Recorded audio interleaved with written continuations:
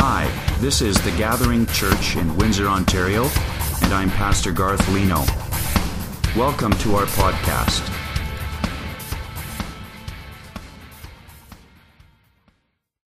In the movie Casino Royale, famous spy James Bond pretends to be a high-rolling poker player in an attempt to take down the villain. In trying to accomplish his goal, he needed to go undetected so that he could infiltrate the bad guys and try to cause the most damage and take them down. If you've seen the movie, you know that things don't go quite as he planned, and spoiler alert, his cover is blown. Now, today's passage portrays a somewhat similar scene, except instead of having James Bond trying to save the day, what we see is we have the enemy, Satan, the devil, trying to infiltrate and cause damage to the newly established and rapidly growing community of Jesus followers, the church. You see, in Acts chapter 4, we saw the church experience its first bout of outside persecution. Peter and James are arrested by the religious leaders. Satan tries to derail the church by outside pressure, right? But what was the result of that external persecution?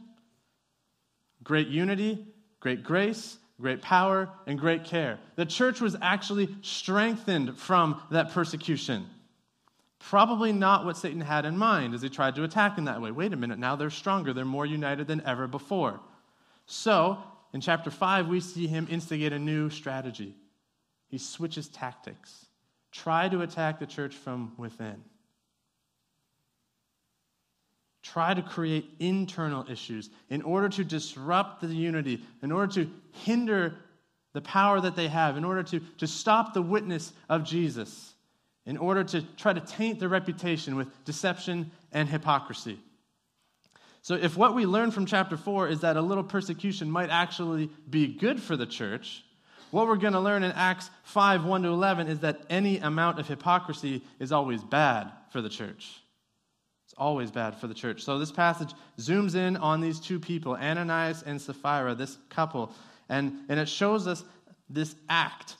What did they do here? Well, the act that they did was deliberate deception. Look again, verse 1 and 2. But a man named Ananias with his wife Sapphira sold a piece of property, and with his wife's knowledge, he kept back for himself some of the proceeds and brought only a part of it and laid it at the apostles' feet. So a Bible reading tip, every time you see the word but, you know it's directly connecting with what came beforehand.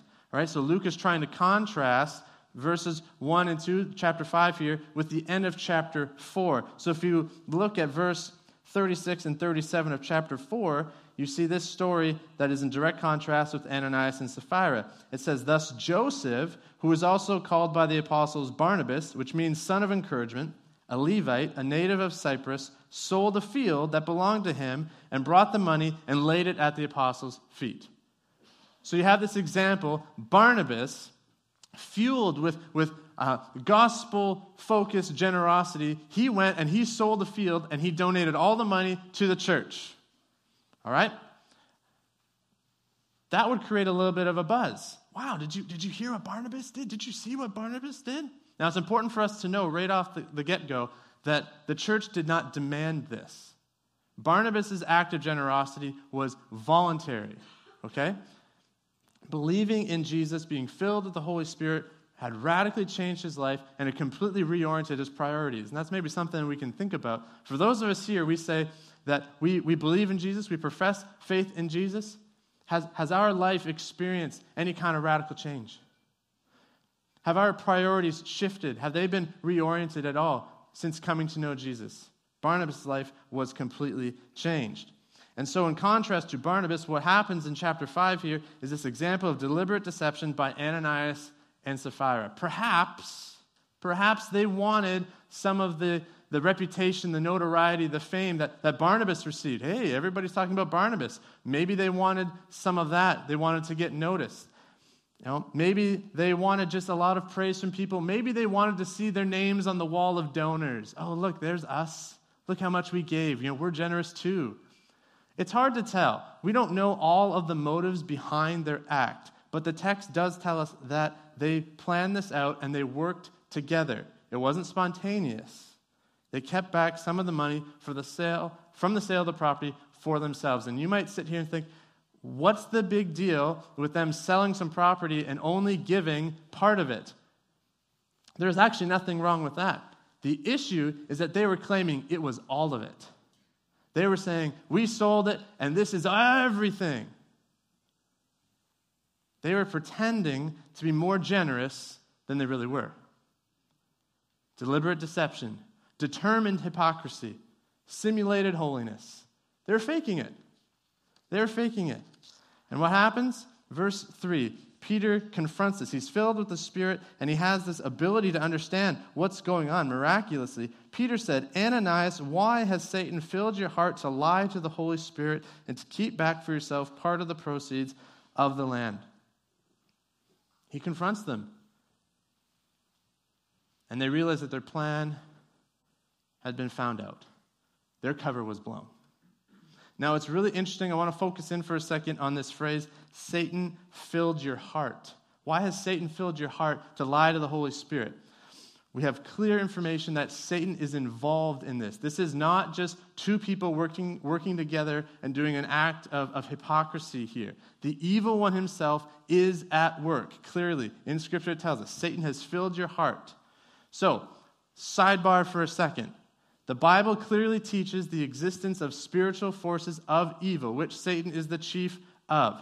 And that these forces, Satan, he will do whatever he can in his limited power to try to destroy the unity of the church, try to destroy the witness of the church, especially when that church is pushing back the darkness and proclaiming the gospel and lives are being changed and hearing about the message of salvation. Satan's going to try to counter that. Okay? Now, this does not mean that every time we're tempted or every time that we sin that we can just blame it on the devil. Well, the devil made me do it, the devil made me do it, the devil made me do it. Every single time that there's temptation, it's obviously Satan. No, James clearly tells us that we're often tempted by our own evil desires from within us. I want this, I don't have it, I want this, I'm going to do this. So, the Bible teaches us that sometimes the issue is us and our own sinful hearts, right? But sometimes Satan does specifically engage, and there is a specific attack. We tend to operate on the extremes. Either we think everything is the devil and give him all the credit and all the attention, or we go the other way and think, oh, there's no way it could be.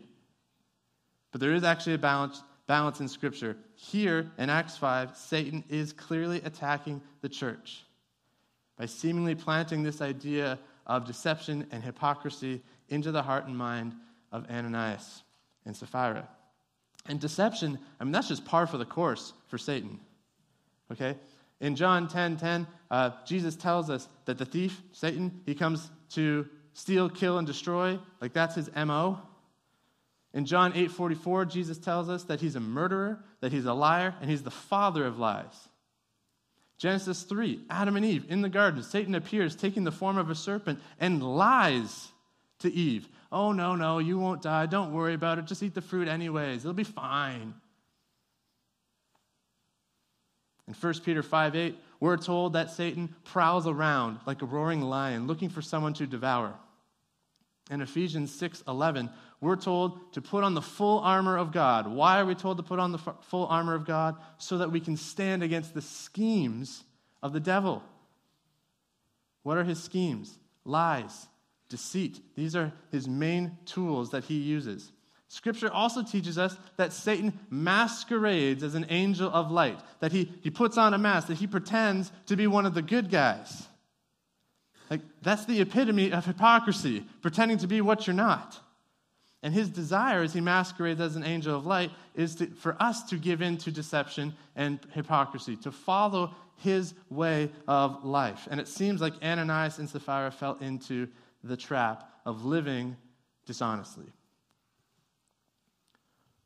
Women's Day magazine surveyed 2,000 people a little while ago, and they asked them various questions about their honesty level. And two things kind of stuck out to me out of this survey. The first was that 68% of people admitted that they had taken office supplies for personal use at least once.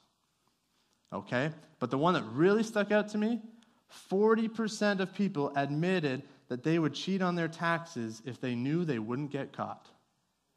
40% admitted they would cheat on their taxes if they knew they wouldn't get caught. It seems like Ananias and Sapphira believed they wouldn't get caught.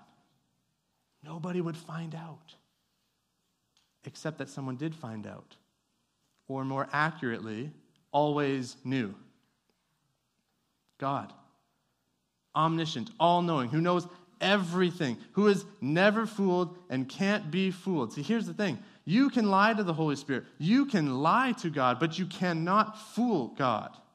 You can fool your friends. You can fool your family. You can fool me. You can fool the church. You can fool yourself even, but you can never fool God. He sees right through any mask that we might be wearing. He looks right at the heart all the time. And it's easy for us when we read this passage to kind of point the finger at Ananias and Sapphira. Look at you guys. What is wrong with you being so hypocritical and being so deceptive? Before we do that, we should kind of look at our own lives a little bit here. We got to recognize that we're all susceptible to temptation. We're all susceptible to sin. Any single one of us can fall into temptation of sin of all kinds. None of us are immune from hypocrisy. We're not immune completely from temptation and sin and Satan's attacks, right? That's why we're told in Ephesians 6:11, stay alert, put on the full armor of God, because we need God's help. We can't do it on our own. We need God's help. Otherwise, we're going to fall prey to Satan's attacks and his schemes often. So let's look at ourselves first before we just point the finger at Ananias and Sapphira. Now, back to verse 4. Peter's still talking to them. He says, Ananias, while it remained unsold, did it not remain your own? He's talking about the land. And after it was sold, was it not at your disposal? Why is it that you have contrived this deed in your heart? You have not lied to men, but to God. I mean, Peter, he's just like, dude, what were you thinking? Why have you done this? It was your land. Nobody came along and said, you have to sell that land now. And even when you did sell the land, nobody came along and said, you have to give it to the church now. Nobody forced you to do this, Ananias. You didn't have to do this. And you haven't just lied to me. You haven't just lied to the church. You've lied to God. You've lied to the Holy Spirit, God Almighty. And you say, okay, so they lied to the church. So they lied to God. What happened then? What was the result of their lie? What was the result of their deliberate deception? Well, the next verses explain. The result was divine judgment. Verses 5-6. This is intense. When Ananias heard these words, he fell down and breathed his last. And great fear came upon all who heard it. The young men rose up and wrapped him up and carried him out and buried him. He died. Right there. This is a shocking event. This is a shocking passage. Ananias comes, says, here we go. And Peter goes, you're lying. Boom. Dead. Now, some people say, it's possible that Ananias was really old, and upon hearing that he had lied to God, the shock of the news made him have a massive heart attack, and that's why he died. Okay, well, regardless of the medical details of how this went down, everybody in the church would have understood this to be divine judgment. That you don't mess with God. You can't just lie to God and get away with it. And it says, great fear came upon them. I guess so. Now, verses 7-11, Sapphira comes in. After an interval of about 3 hours, his wife came in, not knowing what had happened. She doesn't know her husband has died. Peter said to her, tell me whether you sold the land for so much. And she said, yes, for so much. But Peter said to her, how is it that you have agreed together to test the Spirit of the Lord? Behold, the feet of those who have buried your husband are at the door, and they will carry you out. Immediately she fell down at his feet and breathed her last. When the young men came in, they found her dead, and they carried her out and buried her beside her husband. And great fear came upon the whole church and upon all who heard these things. Sapphira comes along. Imagine being Sapphira. She does not know that her husband has just died. Right? And she's coming in. Hey, Peter, how's it going? "Oh, hey, Sapphira, question for you. This land that you sold, is this how much you got for it? Like, is this the amount that you sold it for?" And she goes, "Yep, that's how much." And she dies. But here's the thing. Sapphira had her chance right here. This is her chance to come clean. She doesn't know what has happened. This is her chance to confess. This is her chance to say, you know what? No, we actually sold it for more, and we're just giving this much, and we're keeping the rest. That would have been fine. Remember, that would have been fine. She had a chance. We always have a chance to be honest, right? She had the chance, but no, she goes along with the lie. And so then Peter tells her, "Well, your husband just died, and now you're going to die." And then she dies. In church. Guys, this is intense. Okay? Many people who read this passage, they study this passage, they're like, "Whoa, this, we don't like this. This is way too extreme." I mean, yes, lying is bad, and we shouldn't lie. We shouldn't try to deceive people, all this kind of stuff. But don't you think it's a little much for people to just drop dead in church? Well, maybe, but it's important that we've got to remember it's not just that they lied, it's who they lied to. Right? They lied to God. It was God that they had lied to. It was God that they offended. It was God that they had belittled. And we need to understand God is truth. And how much God hates, lies, deceit, deception. How much he hates it. Proverbs chapter 6, verse 16 to 19. Just an example. "There are 6 things that the Lord hates, 7 that are an abomination to him. Haughty eyes," that's like arrogance, right?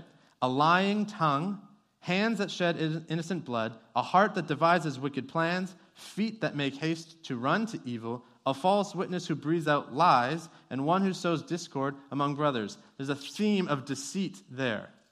He hates deception. And in Acts chapter 5, he executes instantaneous judgment. He doesn't always do that, thankfully. Otherwise, we'd have some problems here. Imagine if every single time we lied or deceived or did some kind of sin, boom, drop dead. Nobody would be here, including me. There would not be a gathering church. Okay? So this story also, if you're familiar with your Bible, has a striking parallel to the story in Joshua 7 and Achan.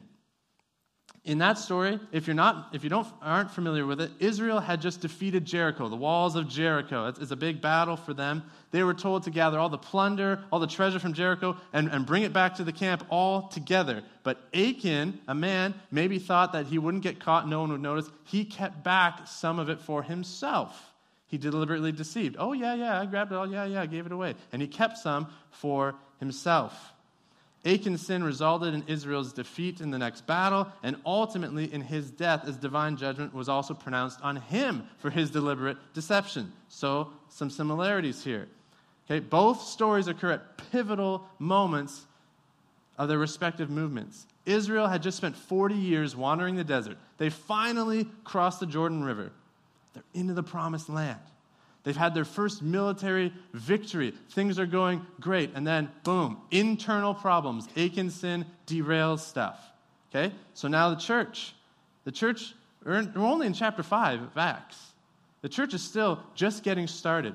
But it's growing rapidly. It's experiencing crazy blessing, crazy success as more and more people are joining the church, more and more people are hearing about Jesus. They've even had their first bout of persecution. They've endured that well, and now internal issues trying to derail the church.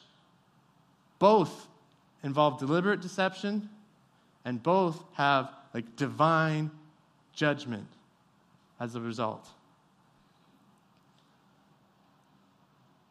God hates deception. He hates deceit.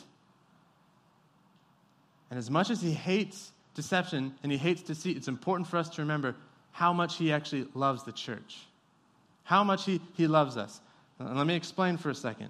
He loves the church way more than any of us ever will or ever could. And it's because of his love for the church that he works to purify the church. Okay? Jesus came. He lived, he died, he rose again, he gave up his life for the church, for this end. Ephesians 5 talks about this.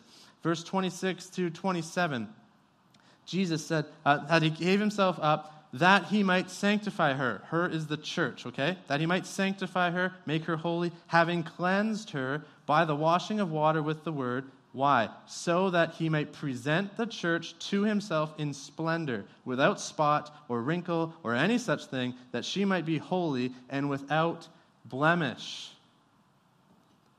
Deception and hypocrisy are blemishes.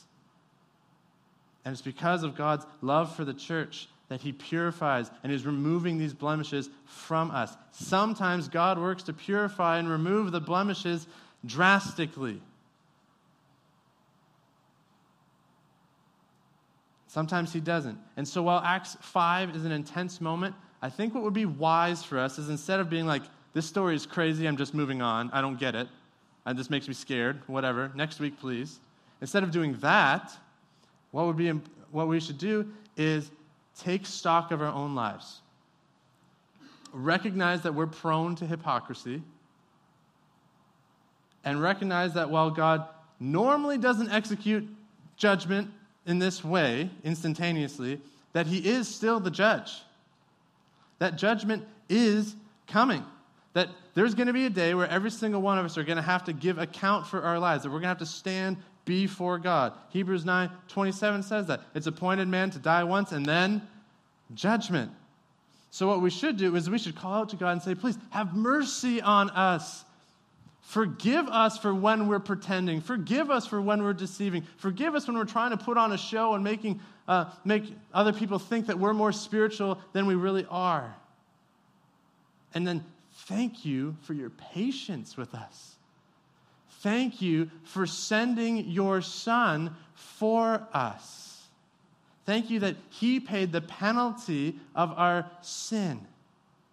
And that because of his work, faith in his work, not in anything that we can do or ever could do, but because of faith in his work, that on that judgment day, we will actually be able to stand because of his merits and be welcomed in to eternal life with God forevermore. Because of what he did, not for us. Right? This passage needs us to propel us into more and more thanks for who God is and what he's done. Thank you that you don't execute judgment instantaneously every time I screw up. Thank you for sending Jesus. Thank you I can stand in the judgment because of him.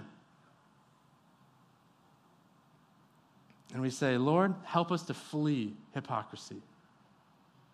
Help us to run away from deceit. Help us to be maybe more like Barnabas and less like Ananias. And there's one other thing that I want to highlight that I think Acts 5 illustrates. It illustrates what Ananias and Sapphira needed and what we need as well. What is that need? That need is a deeper application of the gospel. What do I mean by that? A deeper application of the gospel. Well, this is understanding that Jesus doesn't only forgive us. He doesn't only save us. He changes us. Okay? We need to get beyond the just, well, I believed in Jesus, so now heaven is taken care of. No. He gives us eternal life, but he also gives us new life now. Right? And so he gives us the ability to live this out. And we're to use that power, to use that new life, to run from sin, to get away from moments of deliberate deceit. Like Acts 5, 4, and 9 lay out that Ananias and Sapphira, they planned this. This wasn't just oops, I gave into sin. They planned to be deceitful. They intentionally decided to sin against the Lord. They gave in to the lies of the enemy instead of walking into the reality of the new life that Jesus gives. That no, you don't have to believe those false promises anymore. Believe what I have done. You can live a new life now. Walk in newness of life. Say no to sin. Say yes to the Lord. And a deeper understanding, a deeper application of the gospel drives us to look at God and say, wow, look at how amazing you are. And even though we've offended you, how gracious you are to forgive us. That should propel us to treasure him more and more and respond with lives of worship and ever-increasing obedience. Romans 12:1, right? I urge you then, right? brothers and sisters, in view of God's mercy, offer yourselves up as living sacrifices. Holy, acceptable. This is your spiritual worship.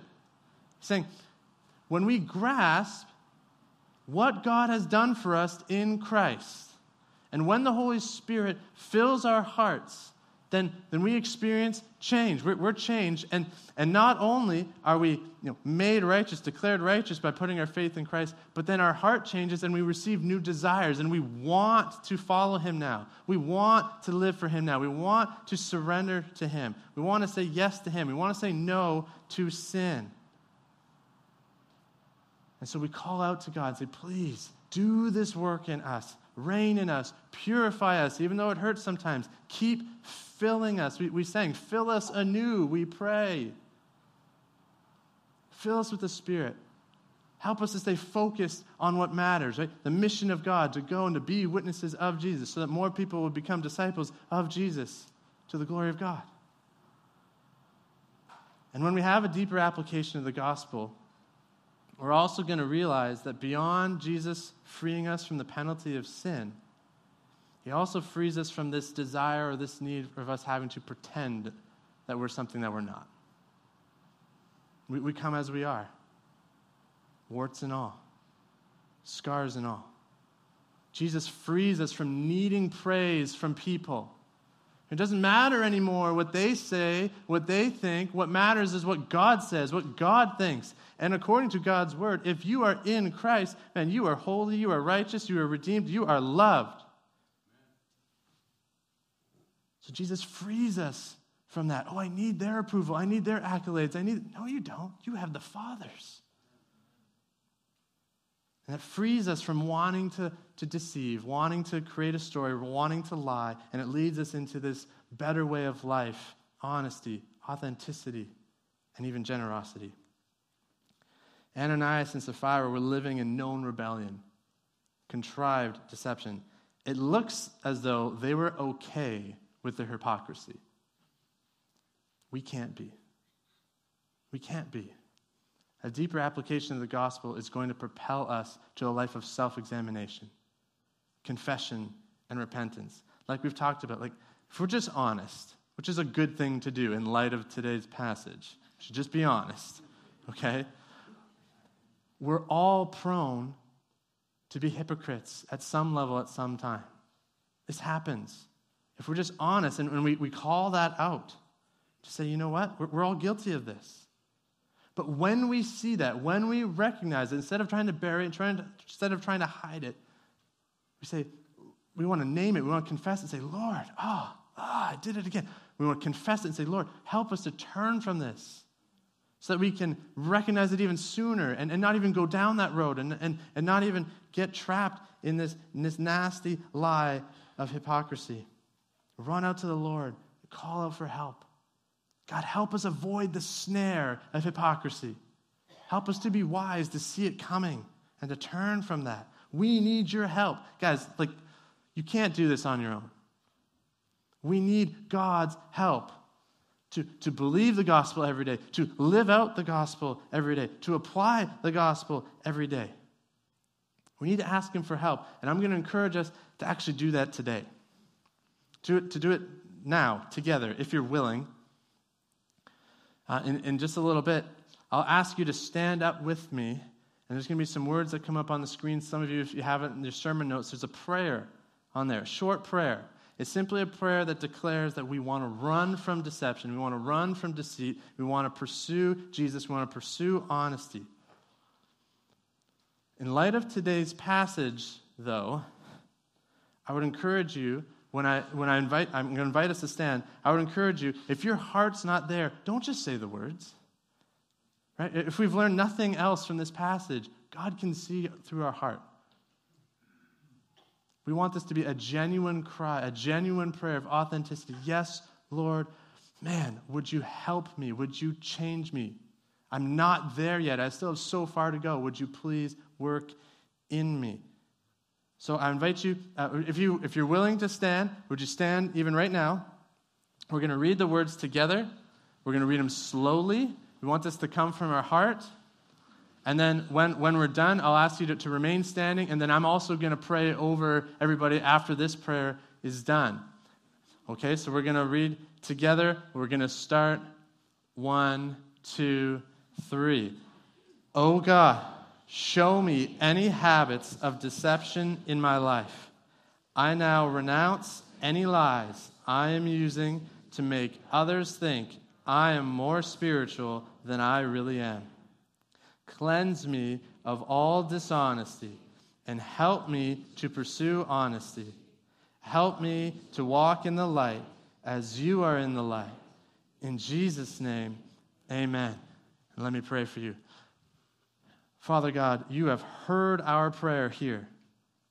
The desire of our hearts, we pray, we are asking, is that you would work in us to remove deception, to remove lies, to remove hypocrisy.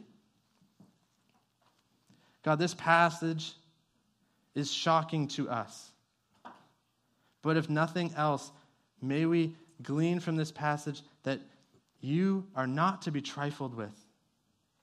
That you take sin seriously. You take hypocrisy and deception seriously. So please, Holy Spirit, come. Invade our hearts. Reign inside of us so that we can recognize how prone we are to these things and to run from them and to run to you, Jesus. Thank you that you came, Jesus, that you paid the price for our hypocrisy. You paid the price for our deception, our lies. That you rose again in victory and you offer forgiveness. You offer new life. You offer eternal life. You set us free from having to live in sin. May we take hold of this new life that you offer. May we walk in it. May we leave this place changed. May we leave this place different than we came in, with a renewed passion for you, a renewed passion to walk in honesty, to walk in holiness by your grace, by your strength, by the power of the Holy Spirit. We pray this in Jesus' name. Amen.